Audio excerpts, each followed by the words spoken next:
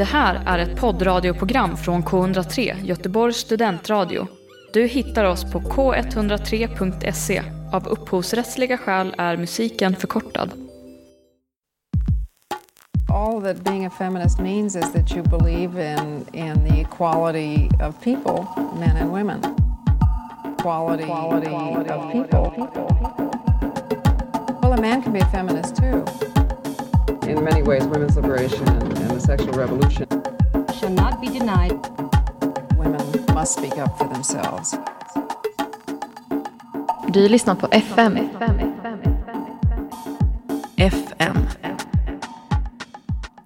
Nu är vi inne i våren och har lämnat mars bakom oss.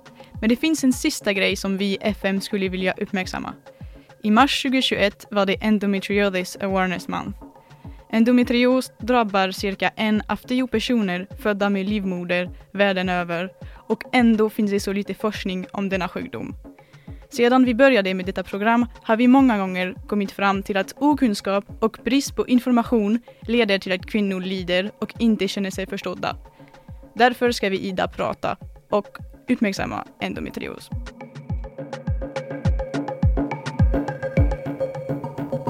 Du lyssnar på FM. Hej och välkomna till ett nytt avsnitt av FM. Och idag ska vi som sagt prata om endometrios. Jag heter Laura Gremo och har med mig i studio Vilma. Ja, hej. Och Sofia. Hallå. Hur mår ni? Vilken tveksam fråga. Jo, nej men med mig är det är helt okej. Det har varit mycket på sistone med tentor och grejer, och sen rivstartar min nya kurs 9:00 dagen efter. De bara, nej men vi ska ha en presentation och en inlämning tisdagen veckan därpå, och sen har vi det en gång i veckan. Så det är lite mycket. Jag var också med om en lite spännande grej här förra veckan. Eller spännande var det egentligen inte, det var ganska tragiskt. Men jag skulle förnya mina p-piller på IMO. Jag har gått på sådana här kombinerade p-piller i 4 år, tror jag.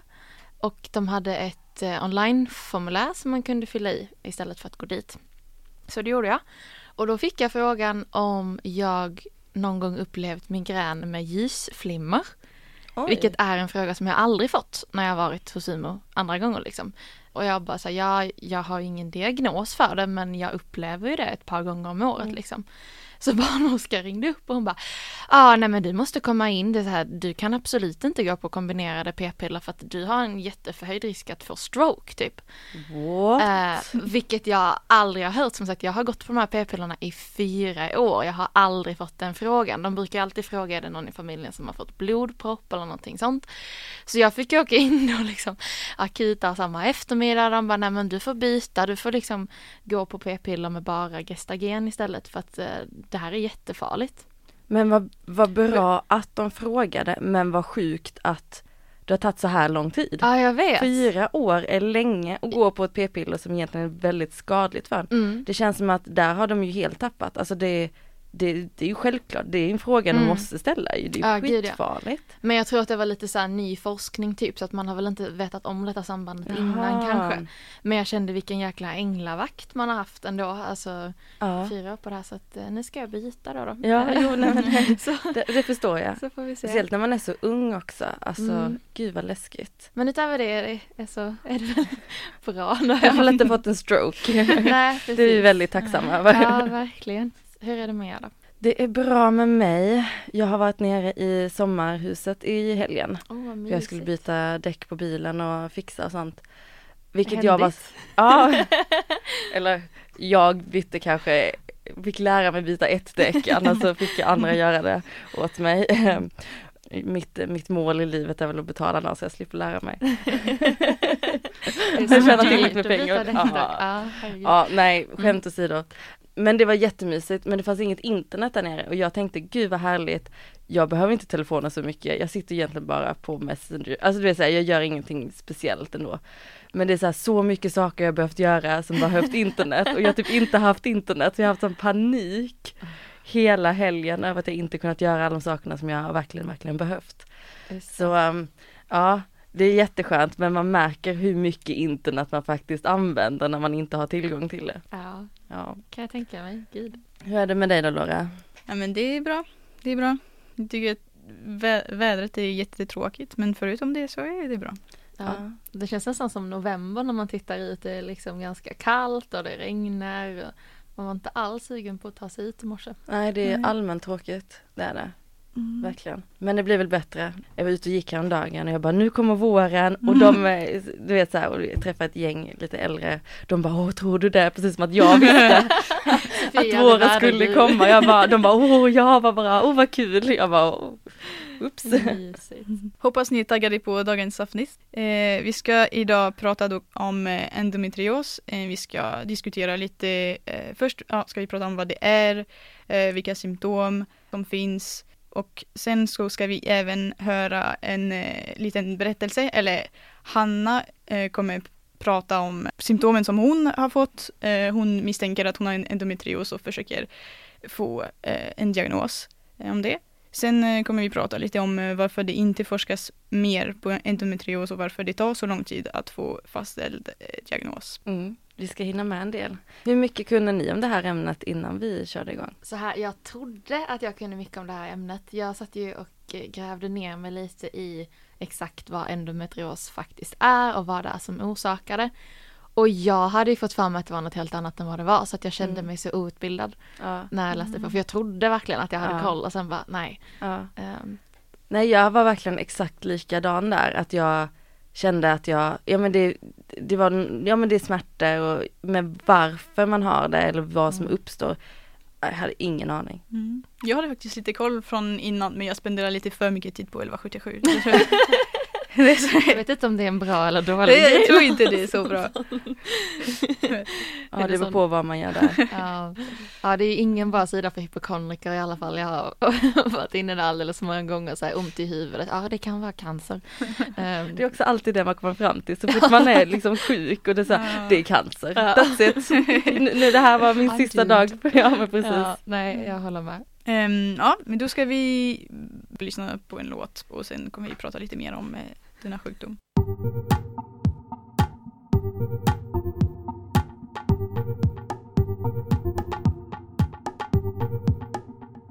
Så vi pratar då om endometrios idag på FM.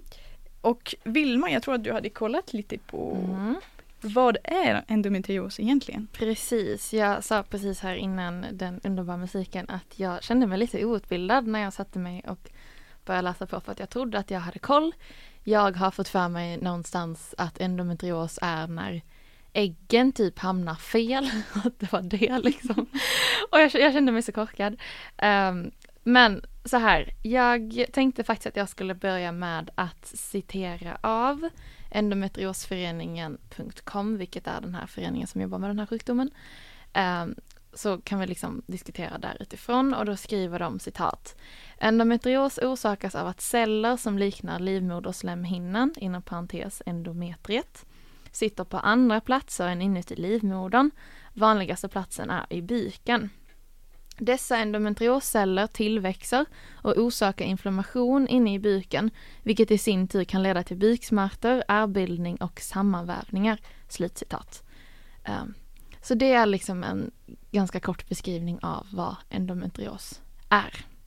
Sen hade de massa mer information om varför det här uppstod, och då blev det liksom ännu mer invecklat. Men den mest kända teorin till varför de här endometrioscellerna sätter sig på fel ställen är att, nu citerar jag igen, fragment av livmoderslemhinnan kommer ut i bukhålan via menstruationsblod genom äggledarna. Fragmenten fäster mot och infiltrerar bukhinnan och äggstockarna. Cellerna delar sig och blir fler och formar endometrioshärdar samtidigt som det sker ett inflammatoriskt svar från kroppen. Slutcitat, och så vidare och så vidare. Alltså jag måste bara avbryta där. Jag känner hur det gör liksom ont i hela mig själv. När man läser om det. Varenda gång jag gått in typ på 1177 och läser, så bara känner hur det så här spänner i hela magen. Man bara, gud, det måste göra så ont. Ja, och det är viktigt att poängtera att buken är inte det enda stället i kroppen där det här kan sätta sig, även om det är just det vanligaste. Men symptomen då som du precis var inne på, Sofia, är det här att många har väldigt starka smärtor både före och under mensen i liksom livmodern, i buken. Men det finns ju även en massa andra symptom, så som att det gör ont när man har sex, att många kräks och svimmar och liksom får ont i huvudet, man ligger utslagen i flera dygn, urinvägsinflammation. Alltså så här, det här är en sjukdom som påverkar hela kroppen mer eller mindre. Så att det är ju inte det här bara lite mensvärk som folk tenderar att vifta bort den här sjukdomen som. Och det är ganska många som har det, som du sa innan i introt, Laura, liksom cirka 10% av alla födda med livmoder i världen. Alltså 200 000 människor i Sverige. Ja, precis. Så att det här är liksom, och det här kan man ju då jämföra med exempelvis diabetes som bara 4% av befolkningen i Sverige har. Och ändå vet man vad det är. Ja, precis. Sen är det ju dock båda könen, så att det är ju totalt 500 000 då på ett ungefär. Men fortfarande, det är liksom en otroligt vanlig sjukdom. Och ändå så är det så svårt att få diagnos, och det är få som vet om det. Och det är ju väldigt många som har den här sjukdomen som har problem just med att hitta en rätt läkare som ställer rätt diagnos. Det stod liksom på också Endometriosföreningens hemsida att det är ganska vanligt att de som har det får träffa mellan 2 till 4 olika läkare innan de får rätt hjälp, och att snitttiden för att få en diagnos är liksom 5 till 7 år från det att personen börjar förstå att den har mer ont än en vanlig menssmärta, och då har ju ändå symptomen ofta börjat väldigt mycket tidigare, alltså redan i tonåren och så. Så att medelåldern för de som får den här sjukdomen är 37. Och det är många som har hunnit ha mens ganska många år. Jo, men precis. 37 års ålder. Och sen är det ju lite så också, för att idag så har vi mens mycket mer och mycket längre tid än vad vi har haft historiskt sett.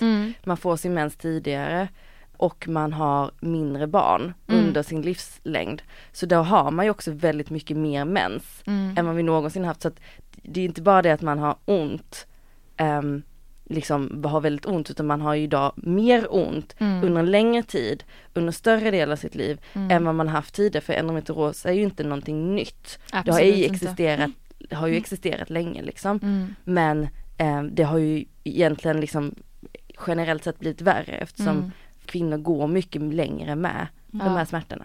Ja, precis. Och så här, det för mig nästan in lite på det här med just behandlingsmetoder, för att det finns ju idag inget botemedel mot den här sjukdomen, utan det man gör är att man försöker se till så att de här individerna blöder så lite som möjligt och får smärtlindring i bästa möjliga mån. Och det man oftast gör då är att man ger hormoner, alltså i form av p-piller eller andra preventivmedel som ska göra att mensen uteblir. Och då stod det också liksom att, att behandlingen bör ju fortgå tills dess graviditet önskas, mellan graviditeter och fram till klimakteriet. Så att det här är ju en behandling som pågår fram tills du slutar menstruera. Så att det blir, som du säger Sofia, det blir så otroligt många år. Ja. Men att det inte finns mediciner, tänker jag också så här, det är en absolut konsekvens av att detta är en sjukdom som endast drabbar folk med livmoder. Alltså hade män i lika stor utsträckning haft det här, så tror jag att det hade varit väldigt mycket mer prioriterat. Och jag kan också tycka att det är ganska sjukt att enda lösningen är att gå på hormoner som förhindrar liksom graviditet. Du måste stänga ner hela ditt reproduktiva system. Och jag tänker liksom för typ transpersoner, alltså så här, transmän som fortfarande bär på en livmoder, ska de behöva gå på p-piller för att liksom... Och det är ganska intressant, för det Mats Olofsson som är professor i gynekologi och chef för endometrioscentrum vid Akademiska sjukhuset i Uppsala. Han sa exakt de orden. Om endometrios drabbat män istället för kvinnor hade vi haft mycket större satsning på vård och forskning.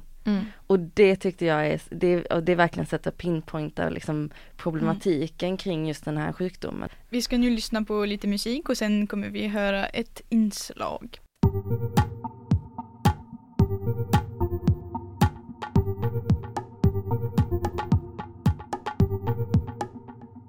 Vi ska lyssna på ett inslag nu med Hanna Jonsson som berättar om sin historia om det att ha just endometrios. Det som kan skilja endometrios mot vanlig mensvärk är kanske lite graden på smärtan. Att det känns som att någon står och sticker in en kniv och drar runt hela tiden. Att det inte går att sitta upprätt. Jag heter Hanna, jag är 23 år gammal och bor här i Göteborg och pluggar mitt 3:e år på maskinteknik på Chalmers. Jag fick min mens någon gång under högstadiet och innan det har jag haft väldigt problem med magen. Jag har flera gånger varit inlagd för att jag har fått akuta smärtor.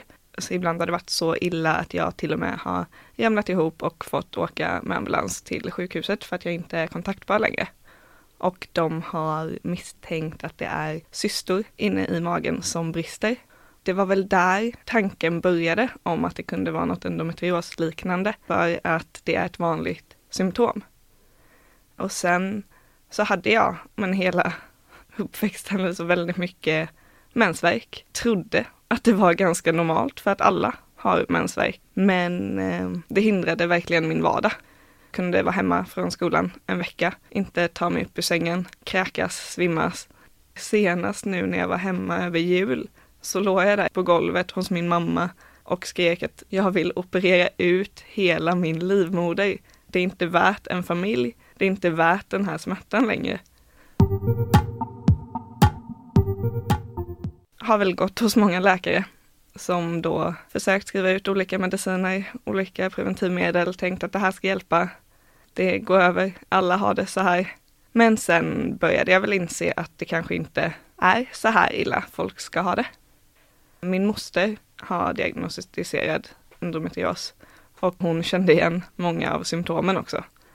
Trots att jag tar kanske 13 piller om dagen när jag har mens så kan jag ibland ändå inte ens röra mig. Ligger på golvet och gråter. Går iväg från kandidatmöte för att kräkas 8 gånger på 2 timmar. Det är inte normalt. Jag började väl söka första gången under gymnasiet och då gick jag till min ungdomsmottagning och hon då lät mig träffa andra läkare. Men lite där stannades det upp för att man får lite olika mediciner som säger det här kanske hjälper. Tyvärr inte så mycket mer än så eftersom det finns så lite forskning på det. På vissa syns det att man har endometrios för att det kan vara att då livmodern och allting är uppbyggd på lite annorlunda sätt. Ibland kan man även då se att det är cystor, men de flesta som får diagnos är nog efter flera år när man har uteslutit allt annat. Tyvärr finns det ju inga mediciner som botar endometrios helt, utan med en diagnos så är det väl mer att du faktiskt får ett papper på att du är sjuk. Eftersom många mår väldigt psykiskt dåligt i det också. Jag vet att är jag jättepigg och jättepåt en hel vecka så kommer jag till helgen inte orka någonting. Och jag tror att med en diagnos så får man ändå mer ett okej för det. Det är mer okej att vara hemma från jobbet en dag. Man kan visa för folk att jag är faktiskt sjuk. Bemötandet man får är väldigt olika. Om man börjar med vården då så tycker jag ändå att det känns som att många tar det på allvar. Och ännu mer nu senaste året. Man har börjat inse att det är ett problem. Samtidigt som det ibland kan vara lite, vi skriver ut ett nytt piller. Testa om det här funkar. Det här kanske blir bättre. Men jag förstår ju att läkarna har inte så mycket annat att göra för de vet inte heller. Så jag skulle ändå säga att jag blir bra bemött. Och när det kommer till folk i ens närhet. Min familj är ju superstöttande. Och de har ju sett mig ligga där på marken och skrika och gråta och smärta. Så de förstår ju.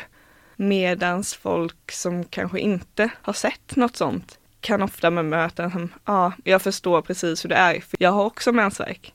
Eller folk då som inte har mens kan inte heller riktigt sätta sig in i det. Utan mer, man rycker upp det. Hur illa kan det vara?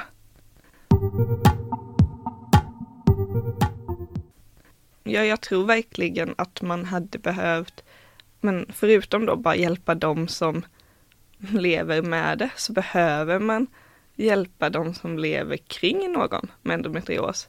Det är viktigt att lärare i skolan blir utbildade och det är viktigt att sjuksystrar och andra vet att det finns, vad man ska göra och vad man kan säga. Lära folk att känna igen symptomen. Och det här med att mycket mensvärk är inte okej.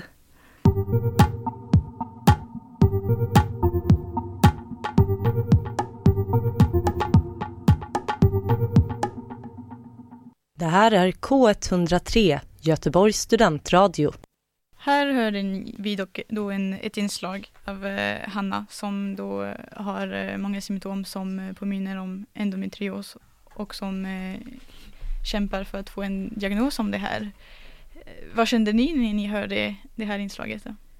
Jag tycker det är hjärtskärande. Alltså så här, jag blir nästan lite skakig för jag tycker att det känns så sjukt att det finns en sjukdom som gör folk så ont och som man inte kan göra någonting åt. Eller som hon berättar liksom att vissa runt omkring henne, inte de som vet om det och inte läkare och sånt där, men att liksom andra som inte har sett det tycker liksom att så här, ryck upp det typ. Det skulle du aldrig säga till någon som har diabetes eller cancer eller någonting annat. Nej, och jag tror just det här, hennes poäng med att hon säger men jag förstår, jag har ju också mens. Att det liksom, det finns ju menssmärtor och sen finns det endometrios och det är inte samma sak. Det är inte bara och jag tror det är det som ofta händer, att det blir liksom att man tänker att det är just så. Och då blir det också mycket mer den här jargongen av att men ryck upp dig, hur illa kan det vara, ta en värktablett, ja men lägg någon varm kudde på magen så går det över liksom. Men det är inte mensvärk utan det är en sjukdom. Jag tror ju som hon säger det här med att det finns så lite kunskap kring just den här sjukdomen gör att man tänker på det som om det vore menssmärta eller vore men det är så det är att vara kvinna liksom. Och sen kan jag också tycka att det är så hemskt att så här, man på något sätt och vis typ accepterar att det inte finns ett botemedel, att det inte är, alltså så här, och jag förstår henne för att hon menar ändå på att så här, att läkarna och sånt bemöter henne bra, men de kan ju inte göra så mycket och det förstår hon liksom. Men att så här, hur sjukt är det inte också att vi har normaliserat att det här är en sjukdom som vi inte vet så mycket om, som det inte finns ett botemedel kring. Och då får man bara acceptera liksom status quo. Mattias Olofsson som jag quotade tidigare, han sa ju det att det är svårt och det han nämner ju också det att det är ju liksom en kvinnosjukdom och därför är inte prioriterad. Men han säger ju också det att det är väldigt svårt för det är ganska svårtolkade symptomer och liksom att det är så himla hög risk att alltså man blir feldiagnostiserad för det är mycket andra symptomer också. Det är inte bara att man har ont i magen. Nej. Utan det kan ju vara till exempel att man typ svimmar av eller att man får urinvägsinfektion i samband, att man liksom har känslig tarm. Så det är ju också många symptomer som påvisar på andra sjukdomar. Och inte bara endometrios. Alltså, sen säger han ju också det att det är ju definitivt så att det finns för lite forskning och kunskap kring ämnet. Absolut. Lite mer kring just det här varför det skulle vara för Sebastian Gidlöf som är gynekolog och forskare vid Institutet för klinisk vetenskap, Karolinska institutet. Han säger också det att forskningen om kvinnosjukdomar är ju allmänt eftersatt. Det är svårt att få anslag. Men vid just endometrios begränsar forskningen även svårare för att det finns ingen tillförlitlig djurmodell. Det finns inget det är så svårt att på något sätt definiera och hitta. Och nu är ju inte jag medicinskt utbildad överhuvudtaget, utan det här är bara vad de har sagt, de som forskar på det. Att det är svårt. Och det förstår man ju, samtidigt som man tänker att det finns ju så otroligt många svåra sjukdomar där det ändå går fortare. Alltså jag förstår den här problematiken, men jag vet liksom att så här, vi har ju bekanta var son har någon sån här superduper annorlunda sjukdom som typ bara ett par personer i hela världen har liksom. Och visst, det tog också jättelång tid att liksom få den diagnosen, men inte 57 år liksom. Nej. Som endometrios. Så att jag tycker jag förstår vad du menar liksom. Så absolut, det finns ju inte tillräckligt med forskning kring det eller verktyg till att hantera den här sjukdomen. Och det sagt så var det är 2 sjuksköterskor som heter Carolina Kröger och Linda Mönner. De skrev sin kandidatuppsats om endometrios. Och det som jag tyckte var lite intressant var att de ville göra en ganska snäv bild av liksom forskning. Men de fick ju ha ett tidsspann från 2000 till 2015 för att det fanns så lite forskning kring det, och bara kolla internationellt för det fanns så lite skrivet om just endometrios. De sa det att, för de har pratat om detta i media och försöker få fram den här sjukdomen och göra den mer synlig. Hon sa ju det på vår sjuksköterska liksom, utbildning, det nämndes en gång i text liksom. Så att, och det är ju jättesvårt då, för hur ska man som sjuksköterska då bemöta någon som har symptomer på en sjukdom som man inte vet någonting om, för man har inte fått lära sig om det. Det är ju också ett jättedilemma liksom. Så det är som vi säger, både det faktum att det finns många olika symptomer, men det är också det finns så lite forskning kring det. Det är så lite tid och pengar som läggs på det. Ja. Men det skulle säkert redan hjälpa lite om alla som jobbade i vården visste redan alltså, att det finns så typ några symptom som att man i alla fall kan säga men det kanske är det du har. Då kanske det går lite snabbare och är kanske också bra för folk som har det liksom bara rent psykiskt att veta att liksom, nu kanske jag har hittat någonting, nu tar någon mig seriöst liksom. Och det kommer jag ihåg för att jag har själv haft problem med att jag haft väldigt ont. Och då börjar man ju som sagt, man går in och googlar som man alltid gör. Och då kom jag över en sida där det var en kvinna som skrev liksom, om du har endometrios, det bästa att göra är att googla, hitta det själv och sen så ta det med dig till en doktor eller en läkare, för att de kommer troligtvis inte komma fram till det själva. Så man behöver oftast pusha som patient att man ska få en endometriosdiagnos. Och det är ju väldigt hjärteskärande kan jag tycka, att man själv måste göra det arbetet hemma på internet för att kunna få en diagnos. Ja, och sen tänker jag bara så här, om inte ens sjukvården vet vad det här är, hur kan vi då förvänta oss att gemene man vet? Alltså, det borde ju börja i den änden och inte liksom vice versa. Det är så konstigt på något sätt. Precis, och det här funkar ju, det att vi vet fungerar ju för att vi lever en tid och dag med internet och media, alltså så här, där vi kan liksom utbilda varandra. Men det är ju jättenytt. Verkligen. Och anledningen till att man vet om det är ju för att man har googlat, inte för det att man har hört om det inom någon slags sjukvård. Men jag är lite nyfiken på det här, varför det inte forskas kring mig. Anna har ju svaret här, patriarkatet, som typ på alla våra frågor så här. Men jag menar, är det så att de här studierna inte får några forskningsmedel, eller är det liksom att de som forskar generellt typ är män och inte vill forska på det här, eller så här, varför går det så trögt? Vet ni det? Alltså det är ju liksom, det är ju allmänt känt att det just det här med kvinnosjukdomar inte blir prioriterat. Och det är ju en prioriteringssak som ligger i grunden, och patriarkatet är ju högt på den listan till varför. Och sen har det ju historiskt sett så har det ju varit att man inte haft kvinnor i de här yrkesrollerna som har lyft de här frågorna. Och det har ju kommit mer och mer nu på senare år att vi har kvinnor, och speciellt kvinnor som kanske själva har de här symptomerna, som önskar att utveckla en forskning kring det. Sen är det ju självklart medel som också sätter begränsningar. Det är en väldigt, alltså många kvinnosjukdomar är väldigt, väldigt osynliga. De syns inte.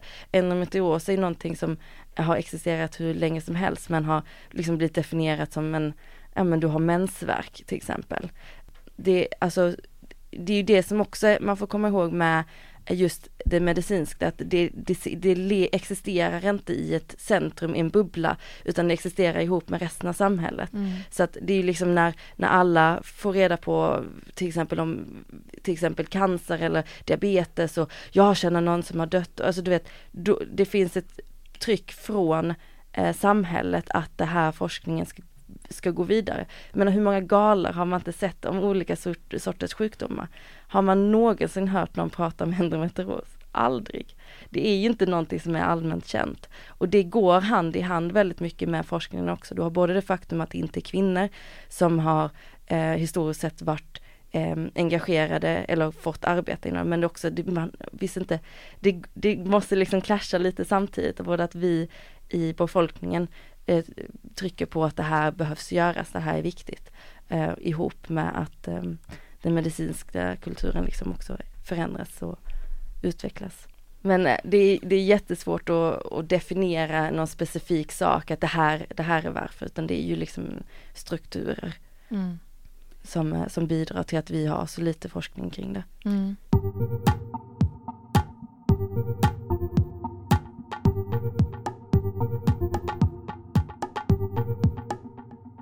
Vi i FM pratar om endometrios idag. Vi har pratat lite om vad det är, vilka symptomer som kännetecknar den här sjukdomen. Vi har hört ett inslag där någon berättade hur det känns i vardagen. Och nu pratar vi lite om forskning och varför det tar så lång tid att få diagnos och lite så.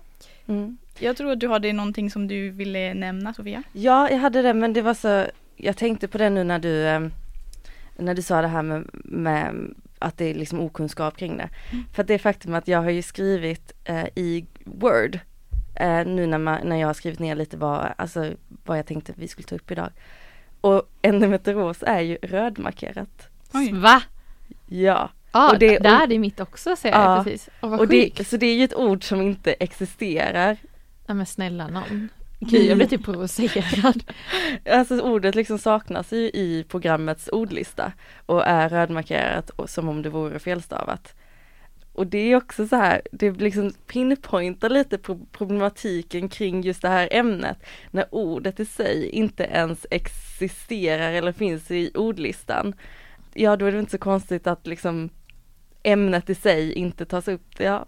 Ja, jag sitter och skriver här nu, cancer, diabetes, det gick hur bra som helst. Jag blir arg på sånt här. Ja, jag var tvungen att ta upp den. Ja, självklart liksom som alltid, det är ju kvinnosjukdomar är ju ofta lågprioriterat inom forskningen, vilket är fruktansvärt för att det kostar samhället massor av pengar. Jag var inne på riksdagen.se, deras fina flashiga hemsida. Och där stod det forskning om kvinnosjukdomar och kvinnors hälsa. Var en motion från 2020 där man hade lite siffror på vad det kostar samhället med dessa då kvinnosjukdomar som inte tas på allvar. Okunskapen drabbar inte bara varje enskild kvinna och hennes familj, det drabbar dessutom samhällets ekonomi. Bara kostnader förknippade med endometrios beräknas uppgå till 3,6 miljarder kronor per år i genomsnitt. Och så hittade jag också här Mattias Olofsson som jag quotade tidigare i programmet. Han sa det att en av liksom moroten till att liksom få mer pengar till detta är att han brukar säga för att det kostar ungefär 90 000 kronor per år och patient att inte det här går fortare och att de inte får behandling. Oj. Och det han också pratar om mycket är ju det faktum att ifall man inte får behandling i tid, för ofta så kommer ju de här symptomen redan i ungdomen, det är ju att det blir värre. Det liksom, och att om man hade haft ett bättre forskning på det, sett det tidigare, så hade troligtvis de här kvinnorna inte haft så här mycket problematik runt endometrios, utan man hade troligtvis kunnat få ner symptomen tidigare. Och det är ju hjärtskärande som quotar Vilma här, att jag tänker liksom när man hör Hannas historia och när man hör hur hon har mått i allt detta, att det kanske faktiskt hade kunnat stoppas så att hon inte hade behövt ha så här ont, men att forskningen och viljan inte finns i samhället. Sen tycker jag det är så sjukt att man ska så här, behöva dra typ ekonomiska argument till varför vi ska forska mer på det här. Samtidigt som är det som krävs för att få detta i ljuset, så är det liksom det vi får göra. Men vad de säger, money talks. Ja, men det är så hemskt. Alltså jag håller ju med dig, det är ju fruktansvärt hemskt att tänka på att det är det som är drivkraften precis. På något sätt. Ja. Och det så sjuka är ju att när jag var inne och läste så står det också under motivering, så står det liksom prissumman för att inte ta tag i detta. Det är en motivering. Det är för att kapitalistiska gubbar ska börja prisa för det här liksom. Ja, visst det. Och det är helt galet. Men om det är det som behövs, så ja. Jag tänker att jag gärna skulle vilja diskutera lite det här med endometrios och graviditet. För det är någonting som också står ganska mycket om, att det kan vara svårare att bli gravid och så när man har endometrios. Även om siffrorna när jag kollade ändå inte var... Alltså de hade en film på Endometriosföreningens hemsida där de sa ändå att 77% av folk med endometrios får så många barn de vill ha, jämfört med 85% av kvinnor i Sverige totalt som föder barn. Men att det ändå kan vara, och som du sa här innan Sofia, liksom en stor bidragande faktor till ofrivillig barnlöshet. Precis, och historiskt sett så har endometrios varit en stor orsak till att det varit ofrivillig barnlöshet. Men just eftersom vi har provrörstekniken har ju ändrats, så får ungefär 75% av alla kvinnor med den här sjukdomen blir gravida. Så det är ju superbra att den forskningen finns idag. Men det är ju fruktansvärt tråkigt att veta att det är så många kvinnor som inte har kunnat få barn. Verkligen. På grund av den här sjukdomen. Och jag kan tänka mig att det är lite läskigt när man har den här sjukdomen att bli gravid, för att vissa får liksom mindre symptom när de är gravida. Vissa får lika mycket, vissa får mer. Vissa får mer symptom efter. Alltså det... Ja, det är just det här att du måste liksom, eftersom endometrios ofta behandlas med hormonbehandlingar, och då måste du ju gå av liksom när du ska bli gravid. Vilket som sagt återigen gör det lite sjukt att så här, enda sättet att på något sätt vis lindra det här är att du måste stänga ner hela ditt reproduktiva system. Och när du då vill ha igång det så är det så här, nej men tyvärr, vi kan inte göra så mycket åt att du eventuellt kommer ha jätteont under den här perioden. Och ofta liksom, så när man vill bli gravid så kan det ta ändå en ganska lång tid från det att man går av hormonell behandling liksom, tills att man kan bli gravid. För att det tar ett par månader för kroppen liksom, och få ur sig allt det här. Men, och sen också så här, det är ju allmänt känt att endometrios är vanligare i vissa familjer än andra. Jag tänker att det kan ju också vara en väldigt stor börda att bära på som kvinna, att veta att det kan faktiskt bli så att ens barn också får den här sjukdomen. Och speciellt också i dessa tider där det finns så lite forskning kring det. Så kan jag tänka mig att det också inte känns jätteroligt att veta det. Nej, säkert inte. Nej, och graviditet är bara liksom en av alla de här effekterna som blir av den här sjukdomen. Jag läste också liksom att så här, saker som man inte alls tänker på, typ som att det är ganska vanligt med sämre kroppshållning och spänd muskulatur efter många år med buksmärta liksom. Vilket då sekundärt medför liksom muskelsmärtor i både rygg och bäckenbotten och bukvägg. Så att det är så här, det är ju så många sekundära effekter också som den här sjukdomen ger. Men som man kanske liksom inte tänker på i första hand för att... Ja, jo men precis. Jag kan verkligen tänka mig att för de kvinnorna som har endometrios så påverkar det verkligen hela kroppen och alla aspekter av livet.